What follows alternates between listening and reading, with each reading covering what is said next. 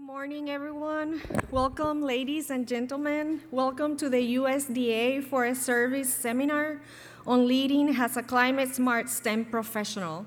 This is seminar number 1777, and we are extremely excited to be here today. Our main objective is to share with you some of the best available science and the role that STEM professionals have in the management of climate-smart forests, communities, and economies. And we'll be hearing from accomplished professionals and scientists from the Forest Service. Our panel members will describe their impact as professionals helping our nation make climate-smart management decisions. And their work in research is impressive and inspiring, and it provides a holistic understanding of the socio-ecological dynamics across our nation's diverse landscapes that help guide sound, science-informed decision-making in response to climate change and extreme climatic events. Their stories can help deepen our understanding about the best practices and STEM professional career opportunities in the management of unique ecosystems currently threatened by climate change. We have 4 panelists joining us today, and it's my pleasure to introduce you first to Dr. Cassandra Johnson Gaither.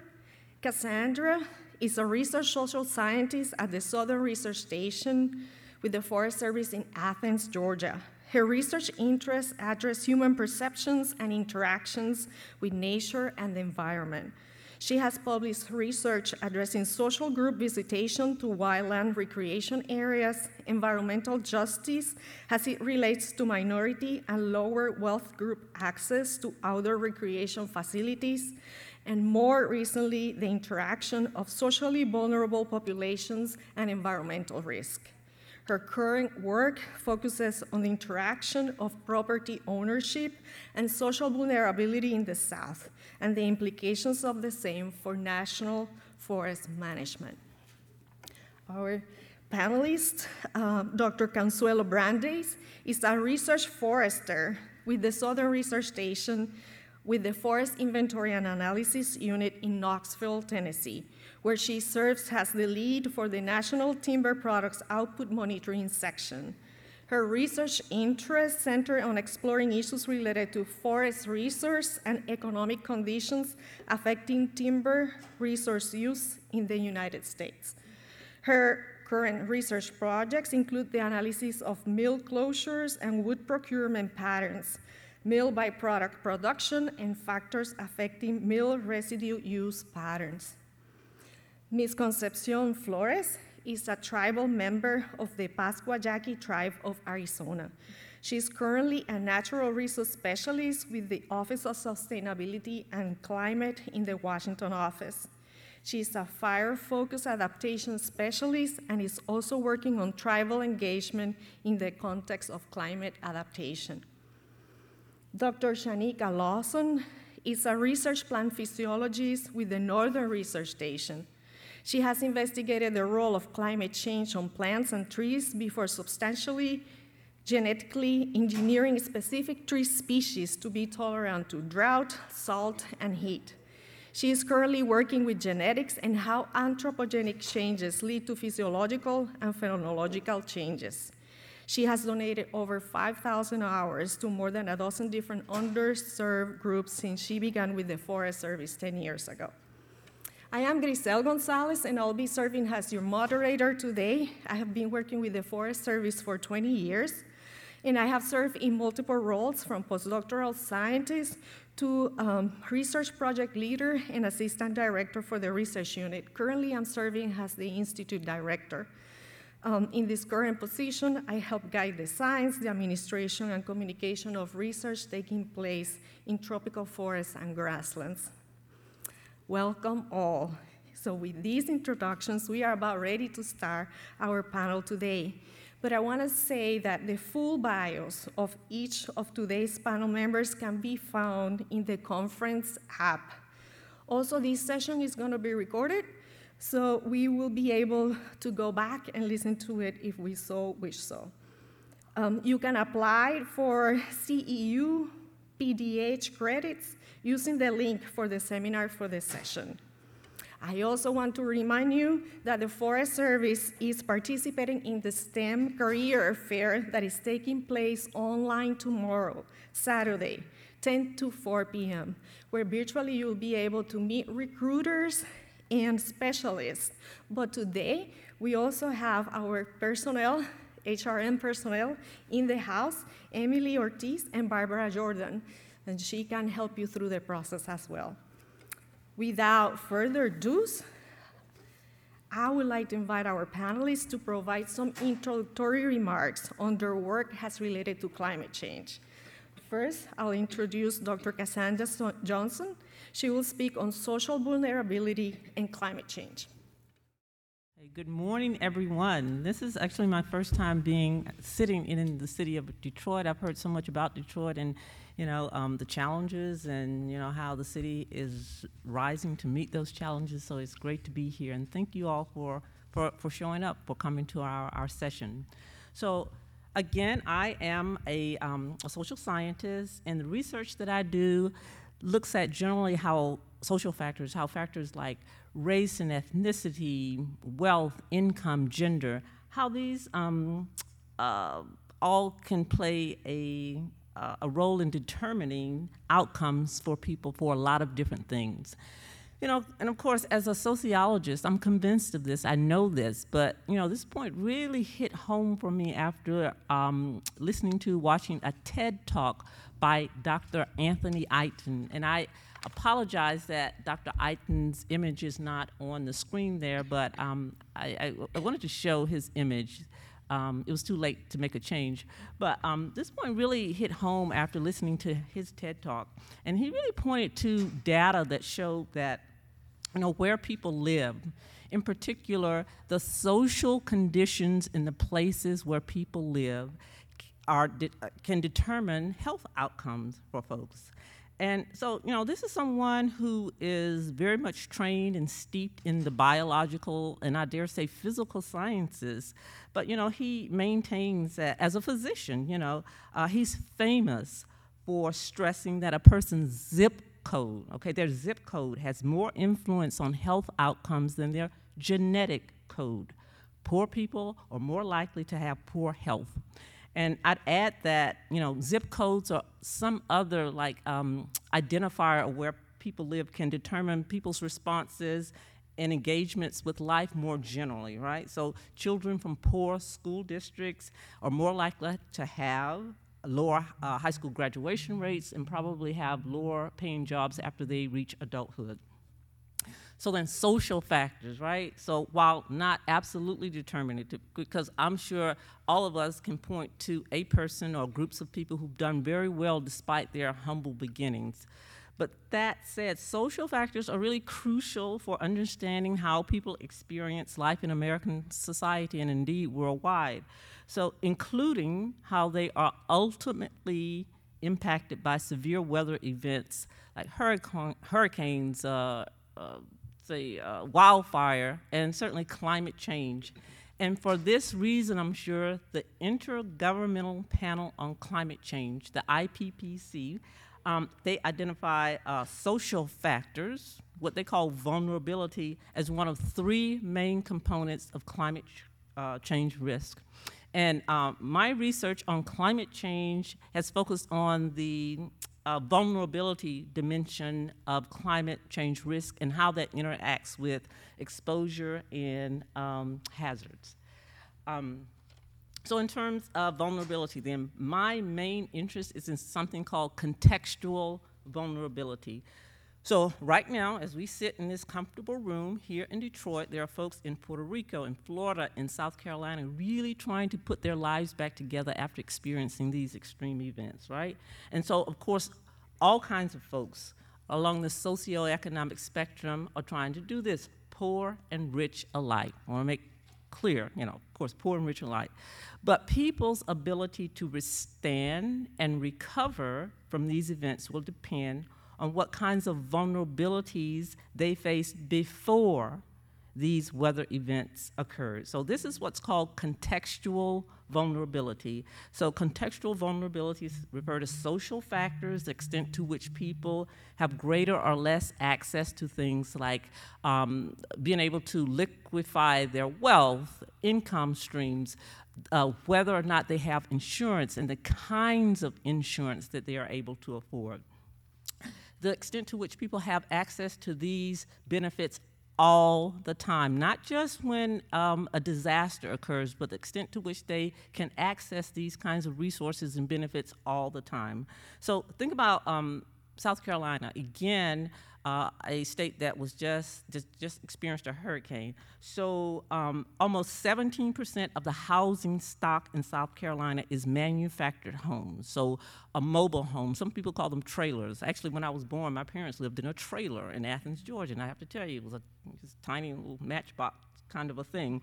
So that's nearly 1 out of 5 houses in the entire state, okay? So mobile homes sustain more damage during storms, in part because of the building material, okay, and maybe because they're not actually fastened or secured to the ground. So if you're in a manufactured home, a mobile home, chances are that you are already more vulnerable because of your exposure, even before the storm event occurs. So you're more vulnerable than somebody that lives, say, in a constructed home, for instance. And very importantly, lower income folks, they are more likely to live in mobile homes, so their housing vulnerability and exposure to hazards are compounded. This is compounded by other sensitivities that usually affect people who don't have so much income. And so with that, I'll end. Thanks so much. Thank you, Dr. Johnson. Next, I would like to invite Concepcion Flores for her remarks along path to working with climate adaptation. All right, hello, good morning. I am Concepcion Flores, and as a tribal member of the Pascua Yaqui Tribe of Arizona, I am greeting you from the original homeland of 6 indigenous nations. They are the Meskwaki Asahina, Peoria, Miamia, Mississauga, Potawatomi, and the Anishinaabe. I'm a climate adaptation specialist with the U.S. Forest Service Office of Sustainability and Climate. I grew up in the Southwest, surrounded by cotton fields and deserts, and never had seen a forest until I was a teenager. My path to natural resources began as a high school volunteer for the Student Conservation Association. It was during this volunteer service where I first encountered a ponderosa pine forest on the Coronado National Forest. This experience inspired me to major in watershed management at the University of Arizona, where I received a Bachelor of Science degree in natural resources. Eventually, I continued my education at the University of Maryland Eastern Shore, where my project focused on the effect of prescribed fire on marsh vegetation on the Blackwater National Wildlife Refuge. After my master's, I began a PhD program at the University of Montana with the Rocky Mountain Research Station Fire Sciences Lab. At the University of Montana, I joined the student chapter of the American Indian Science and Engineering Society, where we coordinated a conference presenting indigenous traditional ecological knowledge and Western science, which focused on climate change. Like many of you, I'm sure, life doesn't always go as planned, and setbacks in my dissertation research led me to eventually leave the program before I finished and find a job in my field instead. So with the help of a friend, I applied to a natural resource intern position with the Department of Navy. Did you know that the Department of Navy has a natural resource program and is in charge with adhering to environmental laws, making sure that Navy does that? Well, I didn't. It does. So it was in this position where I began to educate myself further on climate change and had the opportunity to develop natural resource plans that addressed climate change. So I started my position as a climate adaptation specialist with the Office of Sustainability and Climate in August. Our office works at a national scale on policy, guidance, climate tools and information, and technical assistance for resource managers. My focus will be on fire and tribal engagement. Specifically, I will work to incorporate climate change into fire planning and our national wildfire crisis strategy. Also, future projects include creating best practices to work with Indigenous people and developing a resource to incorporate Indigenous traditional ecological knowledge. In July, the Forest Service released its Climate Adaptation Plan. The Forest Service Adaptation Plan presents a comprehensive approach to integrating climate change adaptation into the forest's operations and mission. This plan outlines key climate risks to the agency's operations and critical adaptation actions to reduce these risks and help ensure the Forest Service continues to meet the needs of present and future generations. The Forest Service identified 6 key risks to the agency's mission in these categories. 1, shifting fire regimes and resulting effects on ecological integrity, multiple uses, human safety, and wildland fire management operations. 2, extreme events and disturbances, including effects of flooding, drought, insect outbreaks, invasive species, and severe storms. 3, chronic stressors to watersheds and ecosystems, such as altered productivity and composition, changes in habitat for plants and animals, and implications for the agency's ability to manage these systems over time. 4, disruption in the delivery of ecosystem products and services, including clean water, carbon uptake and storage, forest and rangeland products, and recreation opportunities. 5, disproportionate impacts on disadvantaged communities and tribal nations, including human health impacts, loss of cultural resources, and threats to economic prosperity and equity. And 6, threats to the agency mission, infrastructure, and operations from disruption to operations, strains on workforce capacity, more complex public engagement, and fewer resources. Now, as a climate adaptation specialist, I and 6 other adaptation specialists on our team will be working to implement this plan nationally by coordinating with Forest Service programs and developing action items. My work in the Office of Sustainability and Climate will contribute to items 1, 5, and to some degree, item 6. Thank you.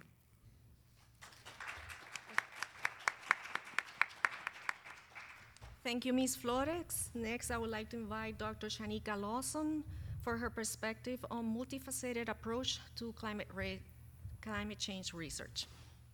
Thank you. So everyone comes to this field in a different way. You don't always have to have a background in forestry or science in order to come into the Forest Service or even to begin working with research. So I'm going to share my journey and show you how there are many multifaceted approaches to go from point A to point B, C, D, E, or however you want to get there. So I grew up on a farm, not cows. I was more of a ducks, geese. We had peacocks, we had guinea fowls. And when I was in school, like when I was really little, and you know how kids go on these little trips to different places, like they take them to the zoo or something. Well, everyone's field trip was to my house, which was a lot less exciting than it sounds. I grew up in a small town. It's called Crisfield. I like the conception talked about the University of Maryland Eastern Shore. That is 15 minutes away from where I grew up. As you can see by the pictures, it's crab everything. The town is actually known as the crab capital of the world because before I was born, I'd say about 70% of the population had a job in the seafood industry, and the majority of it was crabbing. They had a seafood processing plant called Mrs. Paul's Kitchen. If you're seasoned enough to know that company went out of business about 15 years ago, then, I mean, there was a lot going on, and everything was focused on seafood. So I didn't know anything about forestry or anything else at that time. I was from an all-military family. Everyone in my family's in the military except for me. So I feel like the black sheep. I decided to go to college and to double major in biology and chemistry at Morgan State University. It's an HBCU in Baltimore. I minored in English, Spanish, and Latin because you can never know too many languages. After graduating, I decided that I was going to be looking more into the medical field. So I applied to Johns Hopkins University, and I have a master's in biotechnology and biodefense. I was going to work for the U.S. Army. See, I was going to get into the military, by the back door. And I was going to work for my dream employer, which was USAMRIID, United States Army's Research Institute for Infectious Diseases. Most folks know it as the folks who study smallpox, Ebola, et cetera. And that's kind of what I wanted to do with my master's degree, because with biodefense, the classes were taught by the U.S. Army. I know where all the bodies are buried. I know all the little secrets that they have. And I thought that's where I was going to go with my life until I realized that a lot of the chemicals that they're talking about, a lot of the cures, a lot of the medications that we have, they come from plants. So I needed to know something about plants. So I applied to Purdue University, which was ranked in the top 5 in the country. And when I went to Purdue, I decided I needed to know a little bit more about genetics. How do these things work? So I have a PhD in plant physiology and genetics, and I had a research project. I skipped over my work history because you can see it on the screen, but I had a research project that was abiotic stress tolerance and genetic engineering. And what I did was I genetically engineered poplar trees to be salt tolerant, drought tolerant, and they also grew at the same rate as trees that did not have these advantages. And I manipulated the stomatal density, you know, like the little pores on the top and bottom of the leaves, and I used gene stacking. So I had a gene that would make them resistant to drought, a gene that would make them resistant to salt. Stacked these all in a plasmid, genetically engineered my trees, and watched to see what would happen, and it was successful. Note, the USDA does not plant genetically engineered trees, so that particular project was not beneficial in my current career. However, how does all of the work that I'm doing now fit into climate change? So I'm going to talk about a few selected efforts: machine learning, soil suitability, and diversity efforts. Okay, this looks like there's a whole lot going on in this slide, so I'm going to break it down into quadrants. On the upper left, we're talking about machine learning. Does anyone know what I'm talking about when I say machine learning? Yes. Oh, I love having computer people in here. So essentially what I'm doing is I'm taking large data sets with a number of different traits that I've studied. I look at leaf length, width, aspiration rates, and I collect all of that data and put it into basically a pile. With machine learning, you design a computer program to go through all of that data and make predictions. I've worked on a project where you can predict the sex of a tree, whether it's going to be a male or a female, based on machine learning data. And that project with a 94% success rate. So essentially, when you're working on something like that, if you have to plant thousands of trees, somebody's going to be out there planting thousands of trees. If you only want trees of a certain sex, you kind of want to know that you don't need to plant that many. You'd rather plant a couple of hundred than a few thousand.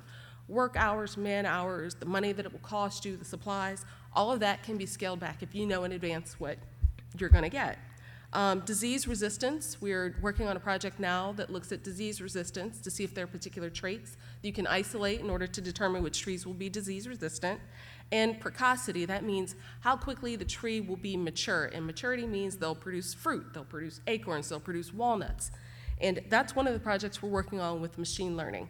And that all fits into climate adaptation, because if you've got trees that will grow quickly and produce like exactly what you want sooner, because some trees don't mature until they're 10, 15, 20 years old. You want the ones that are going to do that much more quickly because you need it now.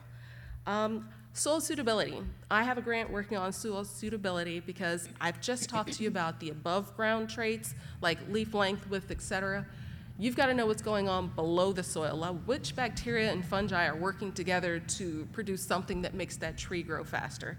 So that's one of the projects that I'm working on. And you look at abiotic stress, pH, soil texture, and nutrients. The third project, and I know I'm talking rather quickly because I've got a 5-minute time limit, you're looking at diversity and outreach and volunteering. Why am I including this on the slide? I will show you. If you start from the first slide, that's me talking to a group of 4th graders. I'm talking about forestry, science, I'm talking about the Forest Service, the things that we do. 8 of the 70 students that were listening to me have proceeded to go into careers that would lead them directly into the Forest Service. I'm very proud of that. So I talked about careers and animals. That information was then transferred to the second picture. I'm actually talking to undergraduate college students about the different things that you can do in forestry. I don't know the percentages for them, but a lot of them are now at Purdue University. Then I went from there because the data and the students that were there talked about it. I am planting a tree at the courthouse in Tippecanoe County in Lafayette, Indiana, where I'm currently living, with the city council people, the mayor of Lafayette, and the mayor of West Lafayette, because they heard about what I was doing, they wanted to be more involved, and I was invited to come help them plant a tree. All of that was then picked up by, I've got $5 in my wallet if someone can tell me who the man is standing on the left of me, well, on the left in the photo.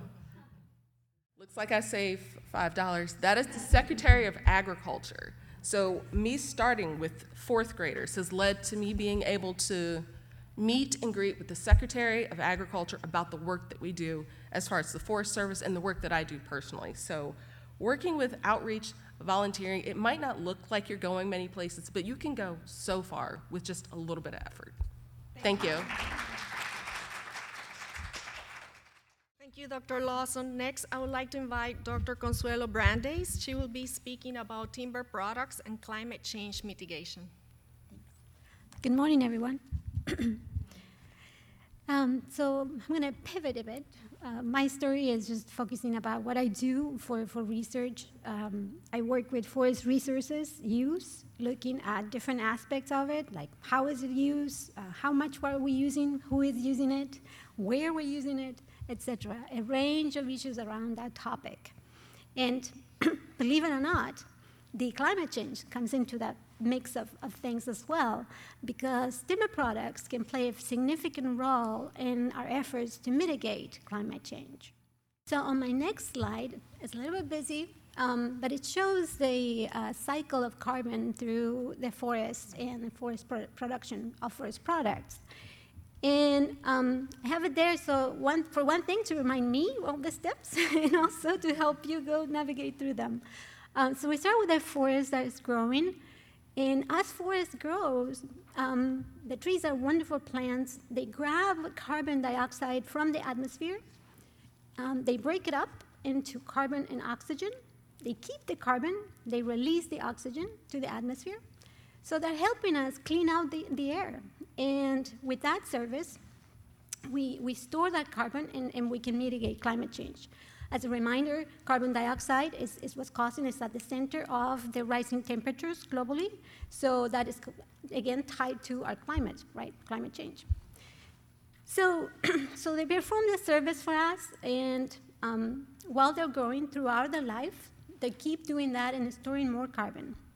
Of course, at one point, they're going to die, and when they do die and decompose, that carbon goes back to the atmosphere. And also, when we have like a wildfire and kill the trees, we also have release of carbon to the atmosphere. So it is ideal for us as managers of forest land to think about how to use the resource to maximize the benefit of carbon sequestration. And so a way to do that is to harvest those trees and then utilize the harvested tree into a wooden product, right? A wood product will still hold that carbon for the life of that product. And then, of course, the key part on that is that we also manage the land that we harvested so that we maintain those trees growing, so that we have regeneration, right? New trees coming on the site, growing, and again, collecting that carbon dioxide, making the breakout, and releasing oxygen, cleaning the air for us. So in the wood products, as I said, the carbon that was stored in that tree is preserved for the life of that product. So that's one service, again, a way in which we can mitigate climate change.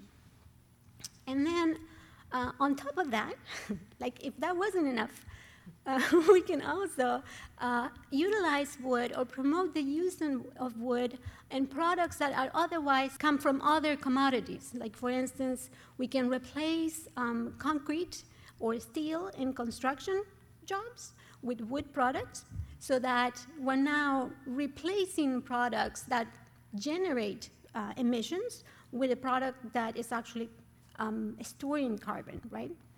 So there are two sides to that, right? So is the storage of carbon and also the substitution of carbon emission products with a product that is actually storing that carbon for us. So in summary, if we apply that in a good way, meaning that we maintain the forest cover and generate products that actually have a longer duration, right? Or that they can substitute other products that are fossil fuel intensive, then we can have a balance and help balance that carbon and help mitigate climate change. With that, I think I went pretty quickly to that. I apologize. But the main idea is that that I want to leave you with is next time that you have a choice to select, you're out there buying something and you have the option to go with a wood product against another type of material, think about the benefits of a wood product and how you will be helping the environment in our climate change, but just doing that very simple choice of selecting a wood product. Thank you. Thank you, Dr. Brandeis. And we're about to start a question and answer session, but I'll also like to share first some of my perspectives about climate change studies in tropical forests, grasslands, and cities. I was born and raised in Puerto Rico, and I have had the pleasure to work for over 30 years studying and researching the Puerto Rico natural resources. It's a very fascinating place to study. It's the easternmost, the southernmost, the most diverse, the wettest of all the forests in the National Forest System in the US, and it has been recognized as a source for forest resources since the days of the Spanish Crown in the 1500s, and a cultural resource since the indigenous people inhabited the island. It's a unique region not only because it's diverse, it's also because it has high percentage of endemism and endangered species. Within 2 kilometers inland, you find the national forest, but within that range, you can find freshwater swamps, saltwater swamps, dry and wet forests. It's very diverse. You have very diverse soils. 10 of the 12 soil orders that have been described in the US can be found in 100 by 35 miles area. And within that context, you also have threatened coastal and cloud forest environments. You have low food and fiber security. You have low adaptive capability. You also have ecosystems that are vulnerable to hurricanes and droughts. And it's within this context that the Institute carries on research at providing scientifically based knowledge that helps contribute the conservation of our natural resources in the context of environmental change.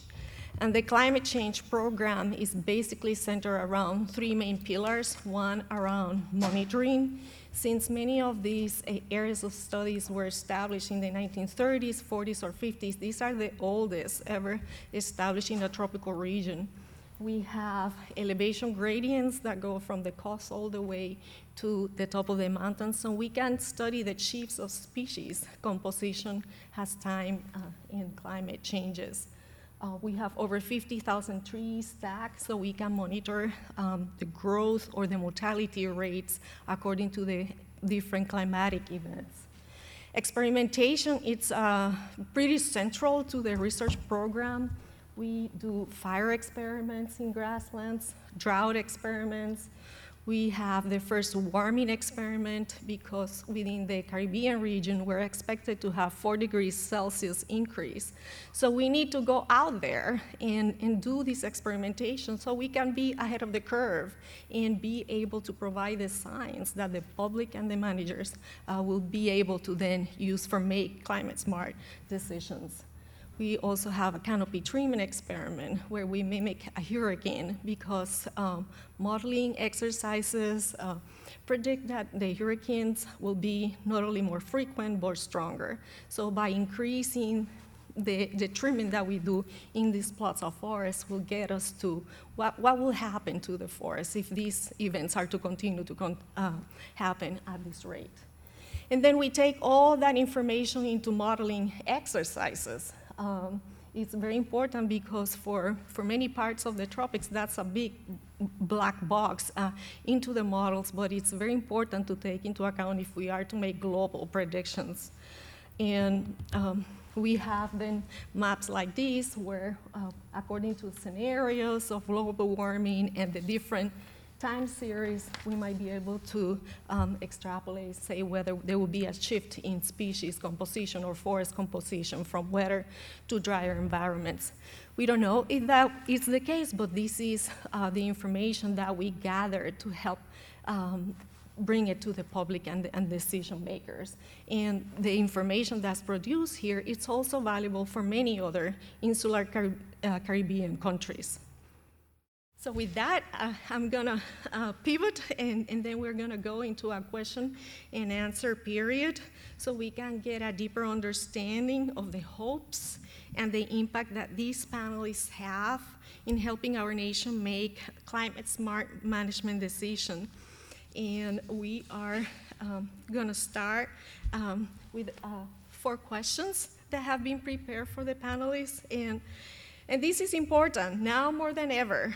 Science-based management decisions, science-based management of natural resources is important for mitigating and adapting to the effects of climate change. My question to all of them is, as professionals in STEM fields, how are you providing scientific knowledge that is applicable for making climate-smart management decisions?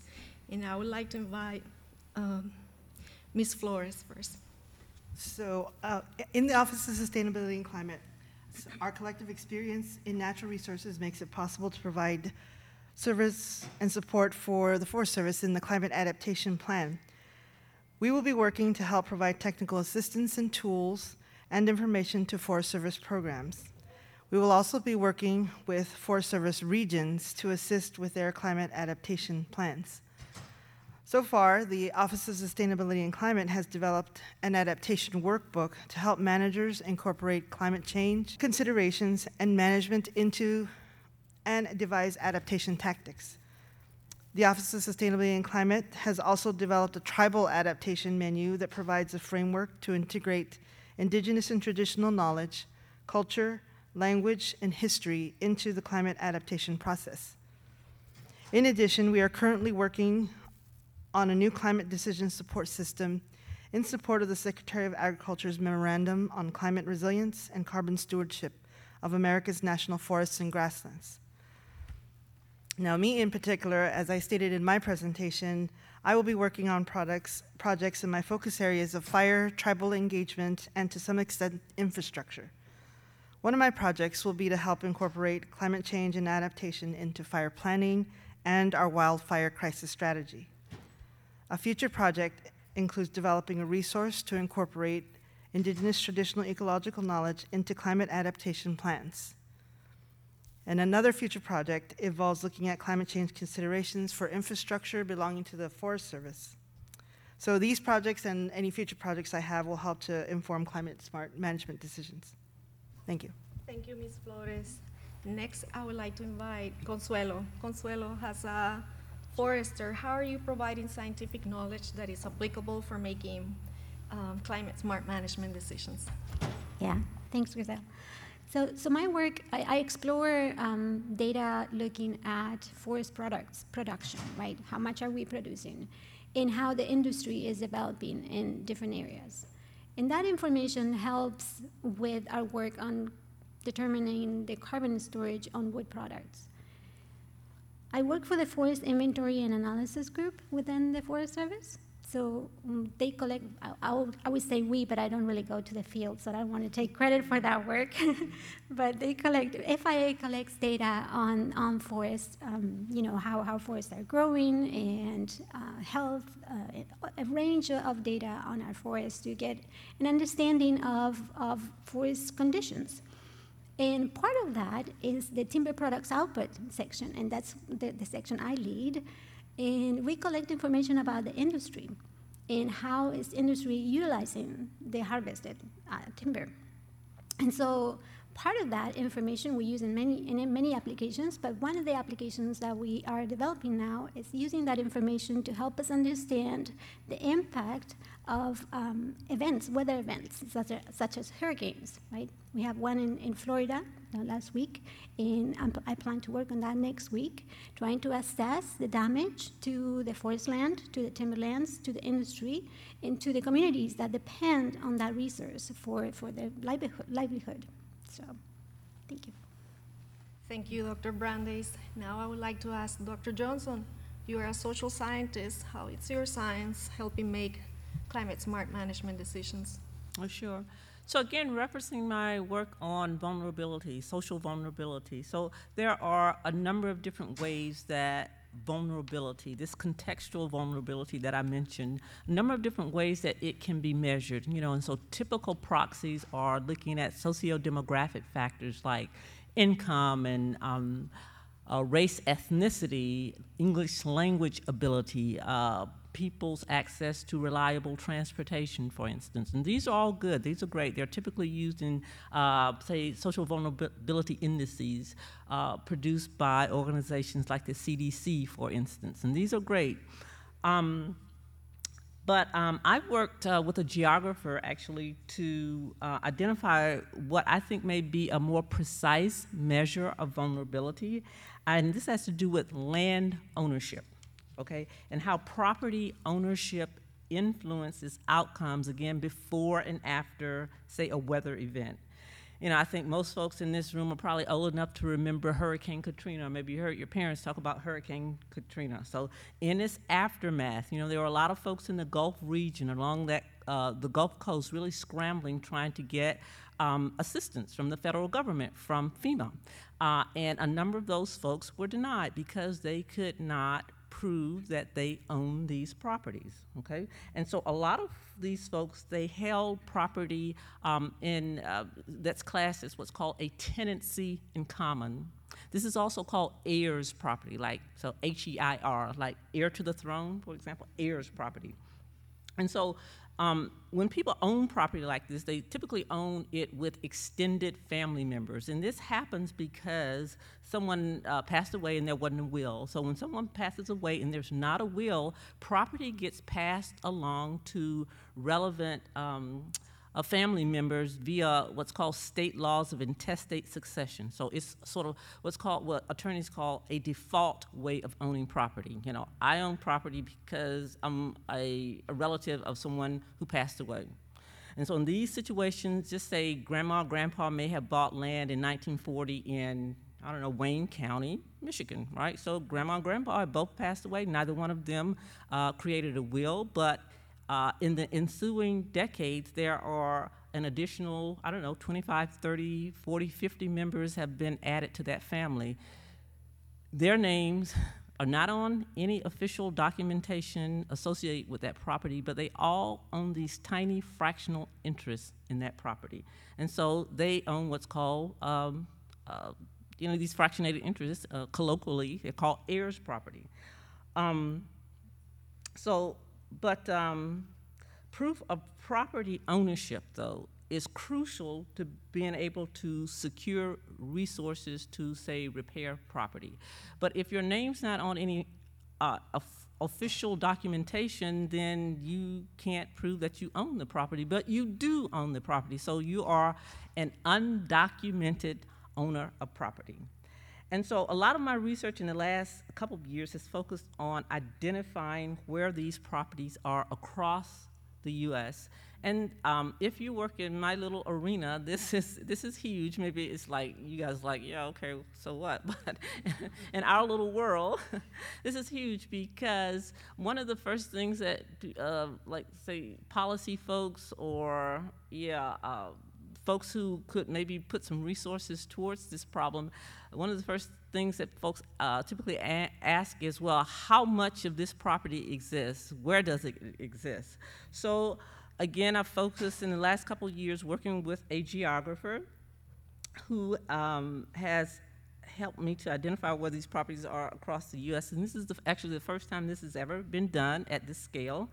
And as expected, if you could kind of reference the map here that's shown, these properties, they sort of cluster in what we call the Black Belt South, and that's generally sort of the area of the country that runs from about southern Virginia down through the Carolinas and over to Mississippi. We see more clustering there.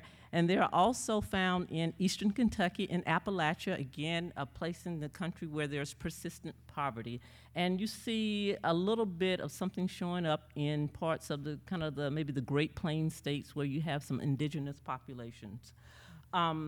This kind of land fractionation is a whole other issue for indigenous folks. I mean, we could spend hours talking about that because that was something that was actually set in motion by the federal government. But that would take us a long time to talk about it, and I'm probably not the best person to talk about that.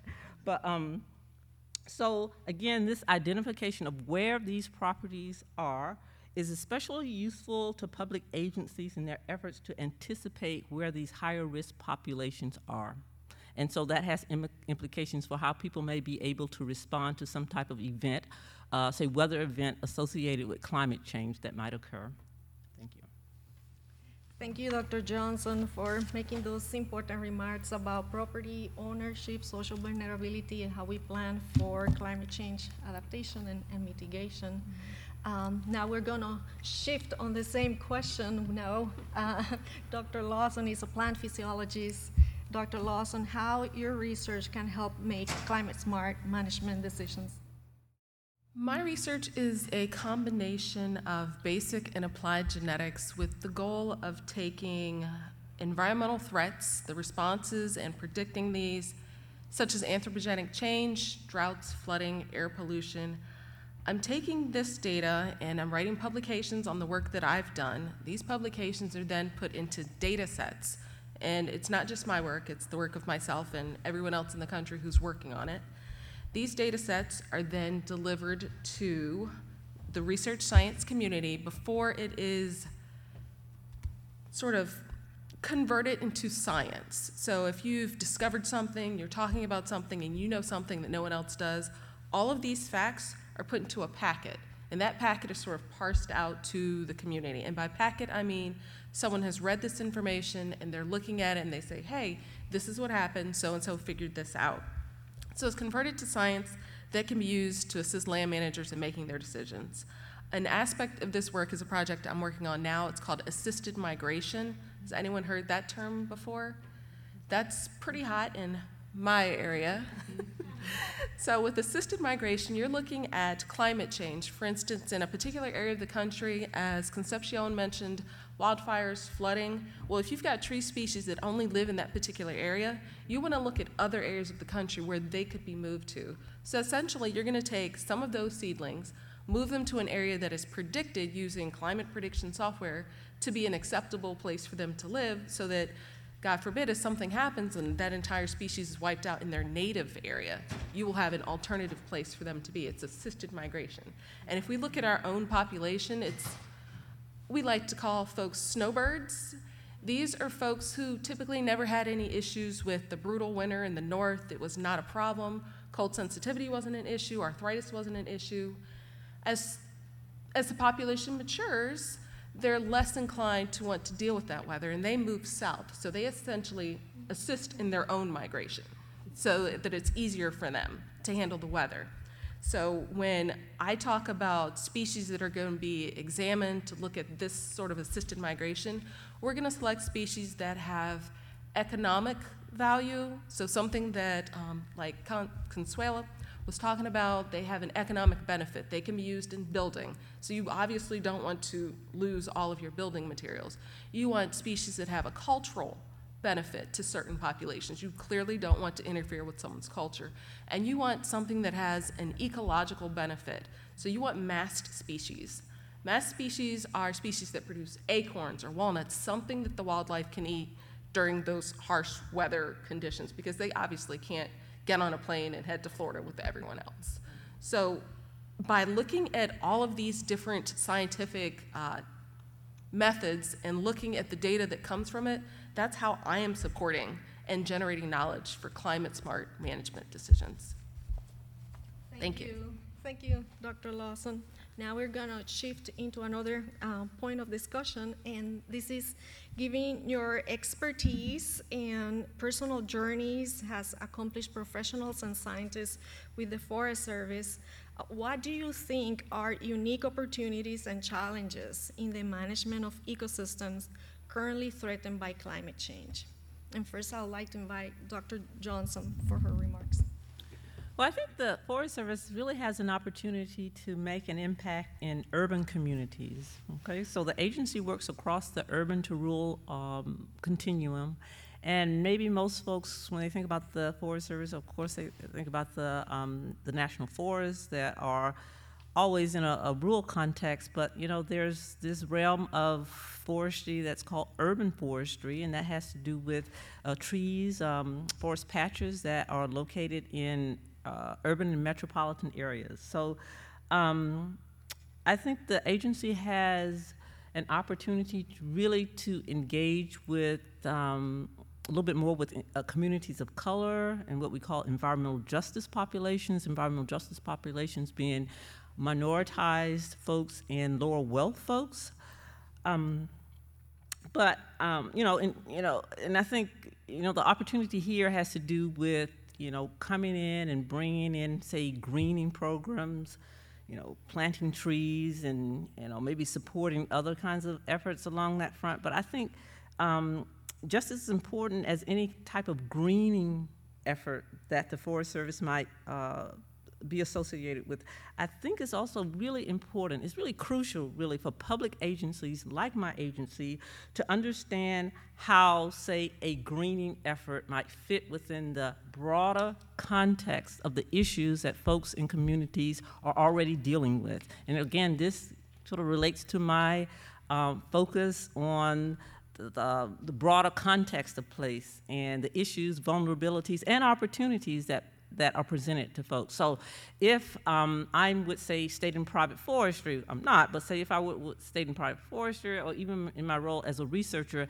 if I think that I have some idea, have had some conversations with folks in a given community about the potential for my agency supporting some type of greening effort, right? That's fine, but really crucial to that effort is to really sit there long enough with these communities to understand the other things that they're contending with that may have to do with quality of housing, education, quality of education,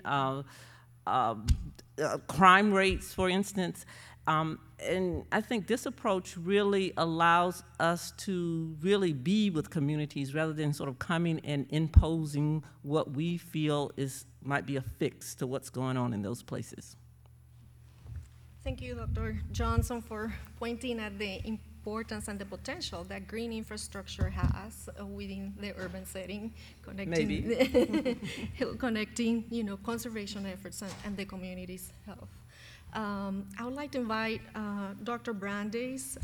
What do you think are unique opportunities and challenges in the management of ecosystems currently threatened by climate change? Yeah, thank you. So obviously, you heard me talk about wood products. I'll keep running on it. I see a lot of opportunities for the wood products to help with the mitigation of climate change. So there's opportunities to highlight those benefits and make sure that we contribute to that mitigation in a smart way. For instance, promoting wood to be used instead of carbon-intensive products in the construction of houses. Houses last a very long time, so we will store that carbon in those houses for a long time. And at the same time, we can replace products such as concrete and steel for wood, which give us another advantage. But with all that, I also see challenges with that because it depends on how we make those changes and apply those benefits. They can actually give us not the intended outcome. For instance, and I'm going to give you an example. Right now, there's an effort to pay landowners to delay harvesting.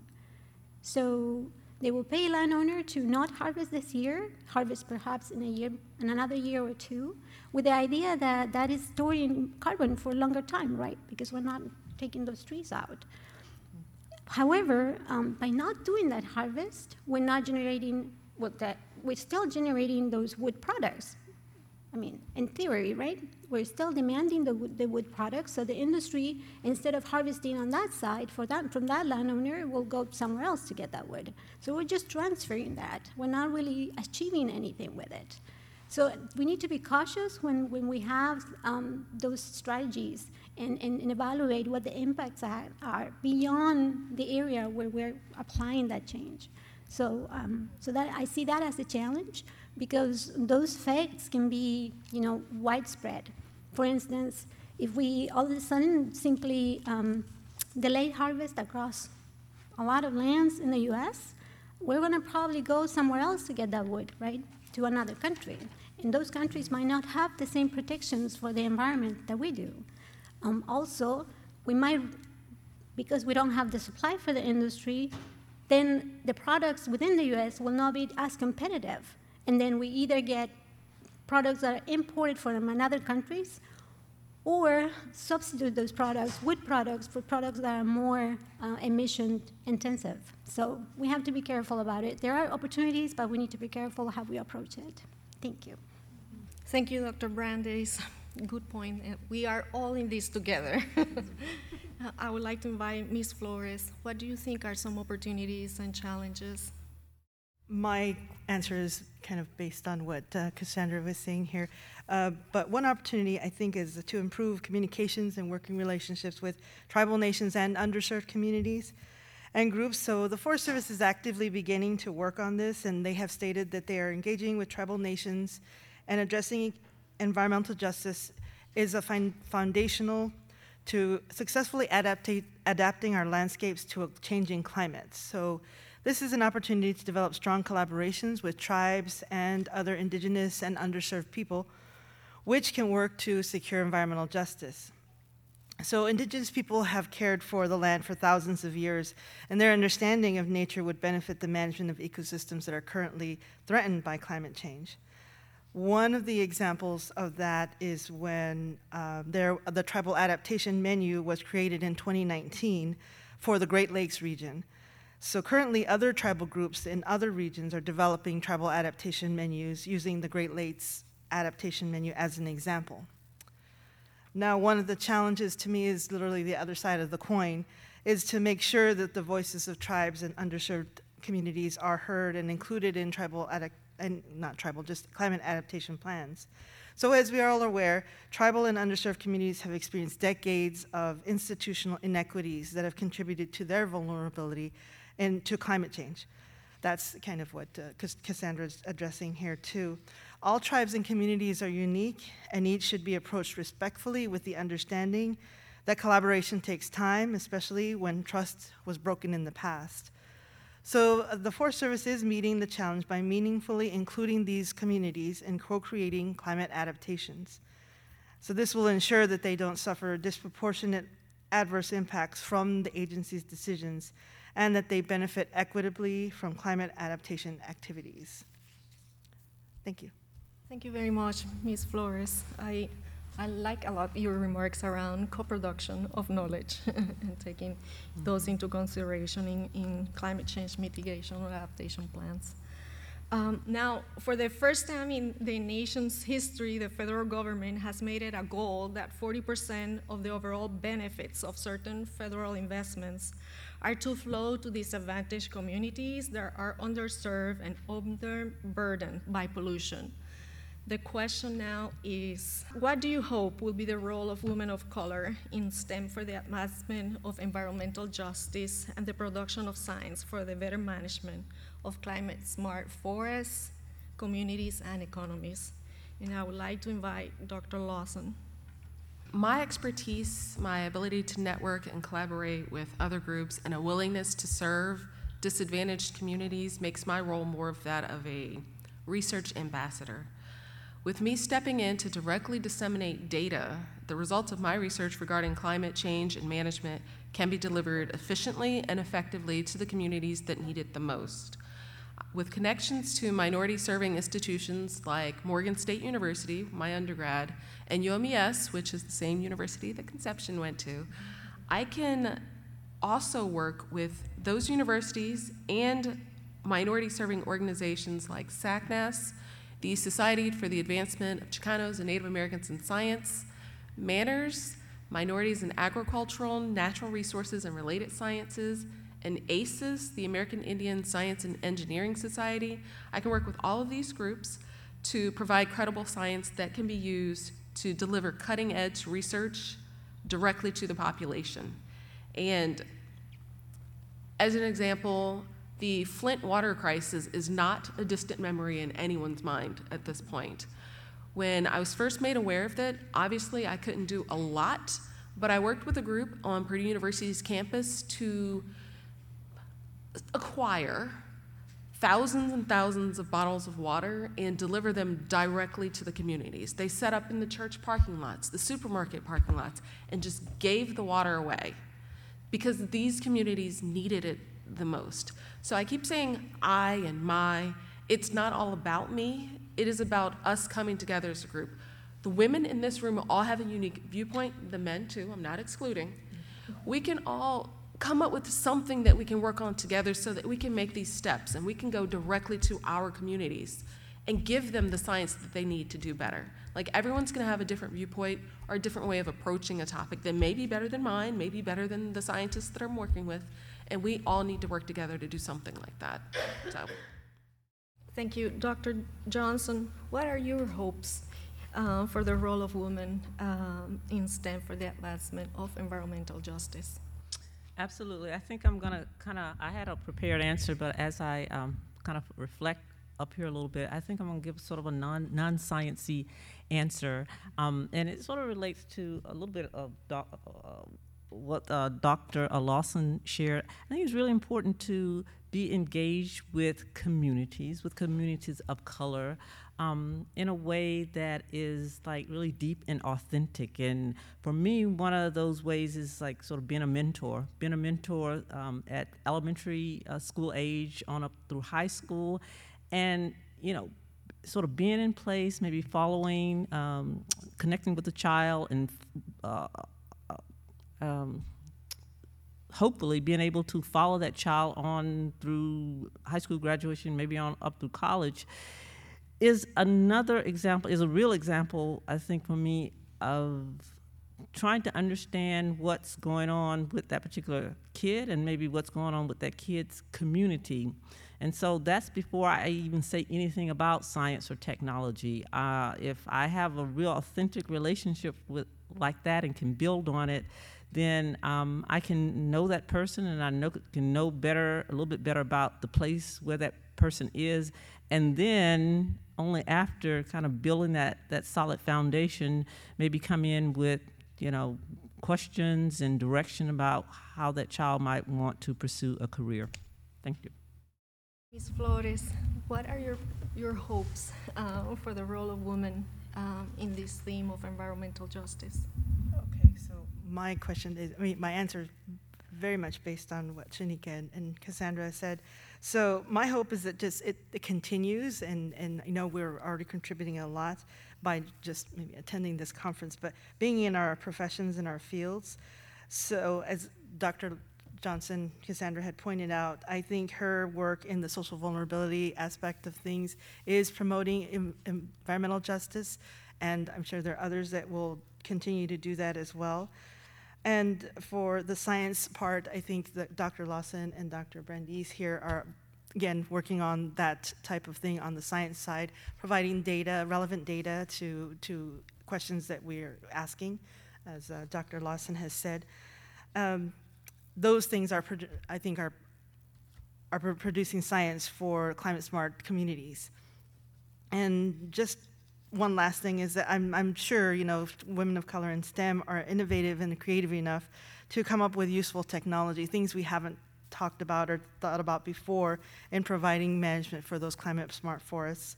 And I am hopeful, for the future. We do have some big challenges in front of us, but I think women of color in STEM are going to be the answer to some of these big questions that we have for our future. Thank you. Excellent, thank you. The U.S. Forest Service stewards 193 million acres of land and has a mission to conserve the nation's forests and grasslands. And the Forest Service plays a leading role at providing knowledge and using the best available science to accomplish that mission. The question is, for all of the panelists, what personal and professional goals do you think have been critical steps for you to become a climate-smart STEM professional in the agency? And I would like Dr. Brandeis to share her perspective first. Sure. So, I grew up in a small town in the coast in Chile. Chile is, for those of you that are not geography oriented, like myself, Chile is in South America, at the very, very end of South America, bordering the Pacific Ocean. It's a very long and skinny country. But anyway, my town was very small, and it was very dependent on the forest industry. We had a big pulp mill in town, and it's located, still active. It's located in the entrance to the beach, to the road to the beach. So you saw it every time you went to the beach. You had to walk or drive by the pulp mill. And I was always curious to see, the trucks, the logging trucks going in and out. And it's like, where's all that wood coming from? And, the big yard outside full of wood piled up and being always, they apply water to the wood so that it doesn't dry out and it doesn't decompose or have funguses. And I was always curious as to why do they do that, And also to see how the industry evolved through time. As I grew up, I saw more and more industry coming into the town and surrounding areas. We now have, I think it's like half a dozen sawmills and veneer mills, etc. So the sector grew quite a bit. And I was always interested about that. I mean, what was motivating that change and how that effect was affecting the communities and the people I knew. So it's a very personal reason why I was interested in forestry, and how timber resources are utilized, right? And how they are connected to the landowners and also to the small communities where those industries are located.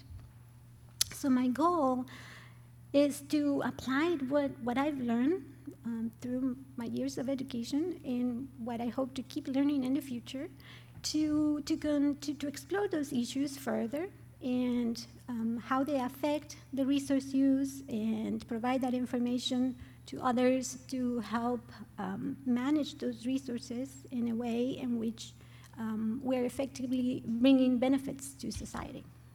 Thanks. Dr. Lawson? As you heard from my intro and my bio, my personal and professional goals have shifted, that multifaceted approach. A penultimate goal of mine has always to be an advocate for change. I want to make sure that everything that I do has a positive impact. I know you've heard, no publicity is bad publicity. That most certainly is a fib when you're working for the US government. You want to make sure that what you do is going to make a difference in the communities that need it the most. And I've done the field work, I've done the laboratory work, and I'm also engaged in citizen science efforts, which I think is something that's gonna happen outside of the job. You can do some of the work on the job, but you've got to put in a little bit of extra time. If you're gonna just do your 40-hour work week, be like, oop, mid-phone call, hang up, I don't know that you're gonna do as well as if you took the extra time, maybe volunteering on the weekend, working with a community group. Like I mentioned before, I helped deliver thousands of bottles of water to Flint, Michigan. What I didn't mention was this was a tie-in that I made with World Water Day, which is a celebration in March of fresh water. So in addition to us just delivering that water to Flint, Michigan, World Water Day, that calls attention to the 2.2 billion people living without any access to fresh water at all. So when I tied that in, the Flint water crisis was actually simulcast worldwide, because we're not the only people who celebrate World Water Day. It was all around the country, all around the world, that people were made aware of what was happening in Flint. And that was a citizen science effort. So we've got to sort of relate what we do and the attempts that we make to make a difference to how it can be beneficial and how you can get the most people to hear what you were trying to say. And everything that you do in science, what's happening and what's an absolute fact today may not be an absolute fact tomorrow, because the science is always changing. The weather changes, the science changes. I mean, we all heard that the world was flat, and that was law for the longest time, but that's not the way it is anymore. And as things change, we have to change along with it. For example, food crisis. Everyone has seen the grocery store prices go up, up, and up. Sidebar, I was talking to a youth group, and I was trying to explain to them using the dollar menu at McDonald's, and I was very politely told that we don't order off of the dollar menu. So for those of us who understand how the dollar menu has gone from the dollar to the $1.69, you know how if the climate has suddenly gotten hotter and all the crops have died, that means that the livestock has nothing to eat. That means that the farmer is going to lose livestock. That means that the farmer needs to find something else to feed those livestock.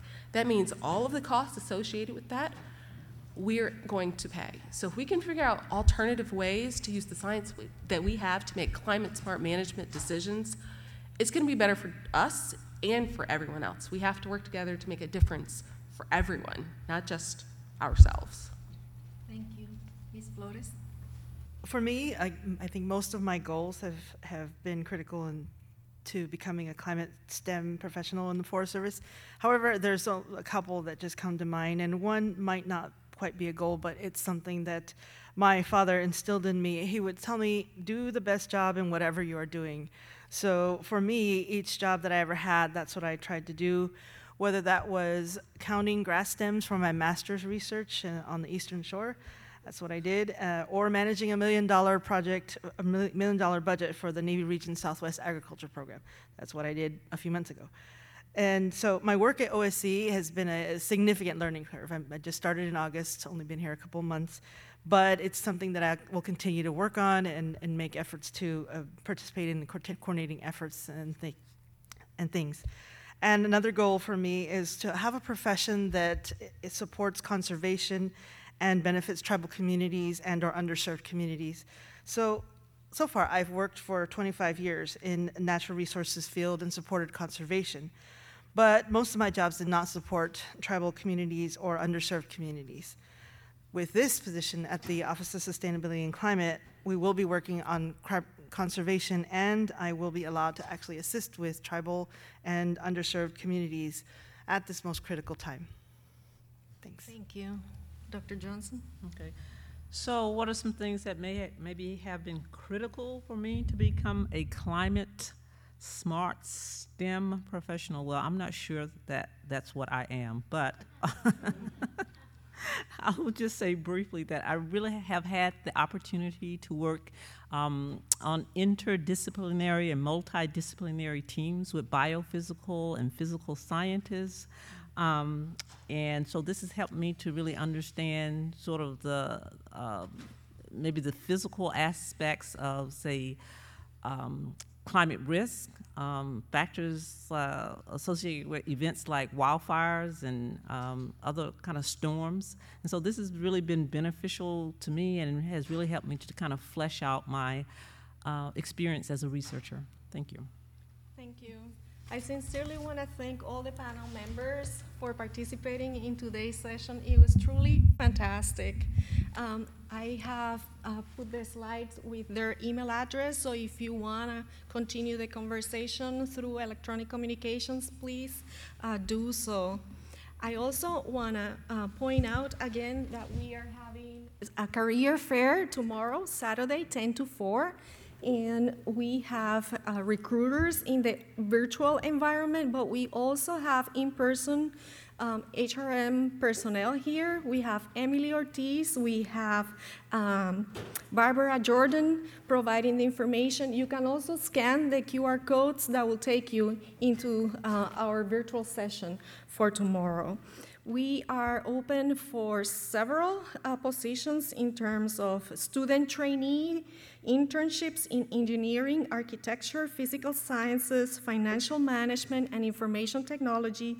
And there are also multiple positions, multiple grades for recent graduates, merit in civil engineering, land surveying, geographic information system specialists, ecologists, engineering technicians, and accounting. Thank you all for coming. I also want to present to you some of our executives that are in the room. So if during the day, today or tomorrow, you want to network, we have Anna Briatico, Associate Deputy Chief for Research and Development. We have Dr. Ralph Crawford, Associate Deputy Chief for Diversity and Inclusion within the Research and Development Unit with the Forest Service. And in the back, we have Ms. Tina Terrell, Senior Executive on Recruitment. Thank you all for coming.